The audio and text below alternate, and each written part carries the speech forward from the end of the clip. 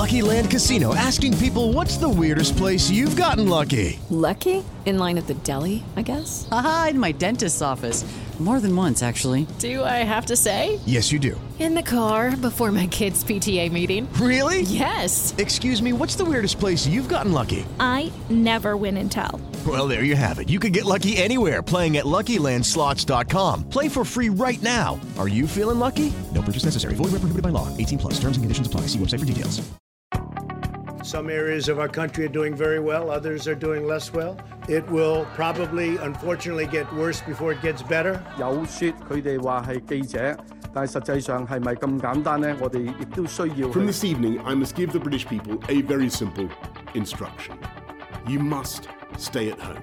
We can no longer, from today onwards, be proud. We can no longer sit back and remain silent on the senseless, unlawful killings, sly racism of another human being based only on what?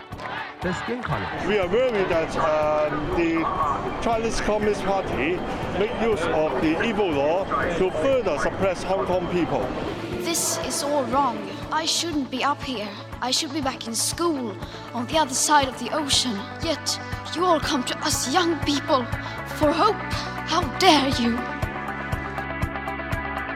Hi everyone, and welcome to Where We Are with Nina Zoe Porter, your breakdown of all the key events in the world from the past 7 days, all in one bite-sized podcast. For today's episode, here's what happened in the world this week.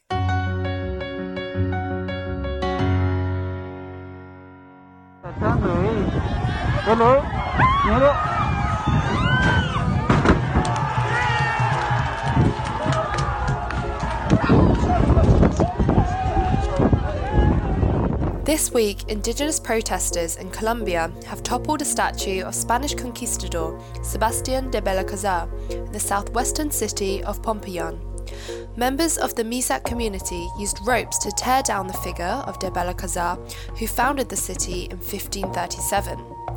The Misak community blames the conquistador for the killings of their ancestors and also of land grabbing.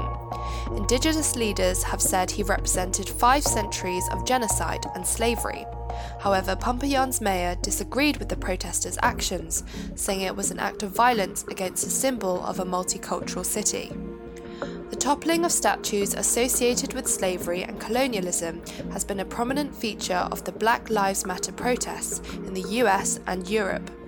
Most notably, the practice made headlines in the UK when a statue of Edward Colston was pulled down in Bristol Harbour. The movement has been at the forefront of demonstrations sparked by the death in police custody in May of African-American George Floyd. Mass protests have taken place across the US and internationally against police brutality and racial inequality and continue to this day.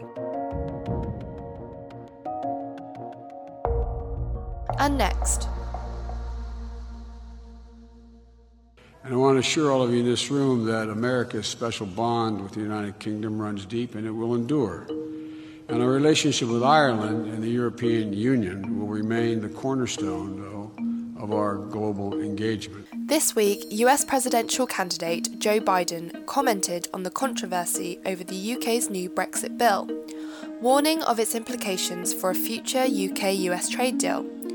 The potential next president of the United States argued that the changes associated with the Internal Market Bill will undermine the Good Friday Agreement and trading agreements, which the US would not ignore. The Good Friday Agreement was a peace agreement between the British and Irish governments and most of the political parties in Northern Ireland in 1998, and agrees how Northern Ireland should be governed following a series of conflicts known as the Troubles, which took place between 1960 and 1998.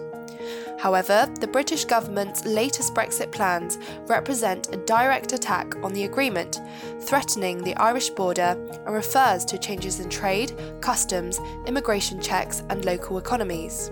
On Wednesday evening, Joe Biden tweeted, "We can't allow the Good Friday Agreement that brought peace to Northern Ireland to become a casualty of Brexit.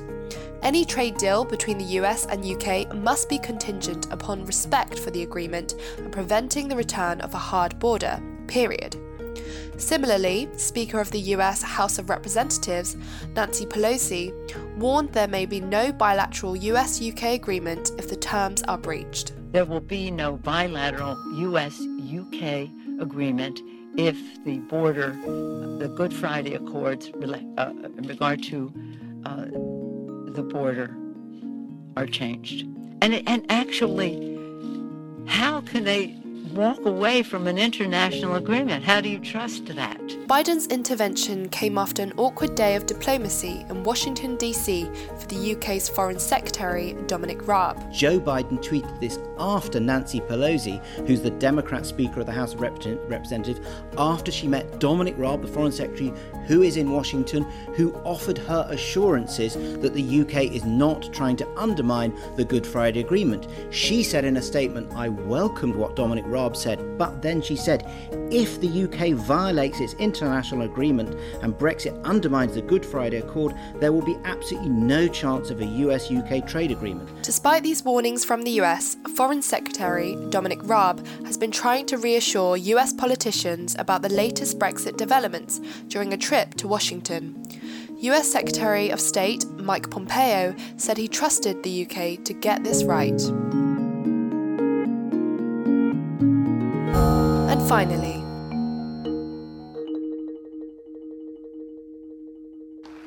and the blessings of the peace we make today will be enormous. First, because this peace will eventually expand to include other Arab states, and ultimately it can end the Arab-Israeli conflict once and for all. The foreign ministers of the United Arab Emirates, UAE, and Bahrain have signed historic diplomatic normalization deals with Israel at a ceremony at the White House. In an event overseen by President Donald Trump, the Emirati Foreign Minister and Bahrain's Foreign Minister signed the accords with the Prime Minister of Israel, Benjamin Netanyahu. The Abraham Accords, as they have been named, are framed by the Trump administration as a pathway to peace for the region and proof of Mr. Trump's credentials as a dealmaker. US President Donald Trump hopes these agreements will serve as the foundation for comprehensive peace. Together, these agreements will serve as the foundation for a comprehensive peace across the entire region, something which nobody thought was possible, certainly not in this day and age, maybe in many decades from now, but one founded on shared interests, mutual respect and friendship. To our honored guests from Israel, the United Arab Emirates and Bahrain, congratulations. The agreements, the details of which are still being negotiated, represent the first time in a quarter of a century that any Arab country has given diplomatic recognition to the Jewish state. Jordan and Egypt signed deals with Israel in 1994 and 1979 respectively. Further, they signal a significant shift in regional geopolitics and should see the opening of embassies in the respective countries, as well as flights, tourism and trade links. Defence ties are also expected to be put in place quickly, with the possible sale of Israeli fighter jets to the Gulf Arab nations. Undoubtedly, the deal strengthened the regional alliance against Iran, a common enemy for both sides. So, you're all caught up.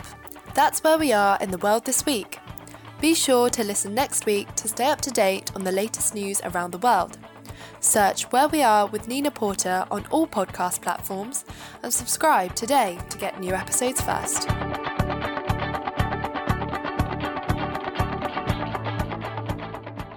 It's time for today's Lucky Land horoscope with Victoria Cash.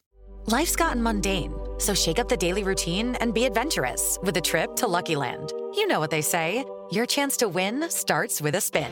So go to LuckyLandSlots.com to play over 100 social casino-style games for free for your chance to redeem some serious prizes. Get lucky today at LuckyLandSlots.com. Available to players in the U.S., excluding Washington and Michigan. No purchase necessary. VGW Group. Void where prohibited by law. 18+. Terms and conditions apply.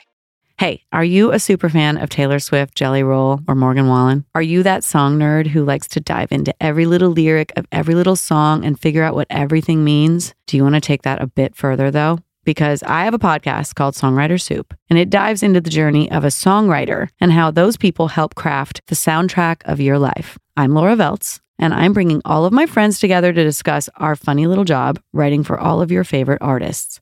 Listen to Songwriter Soup wherever you get your podcasts.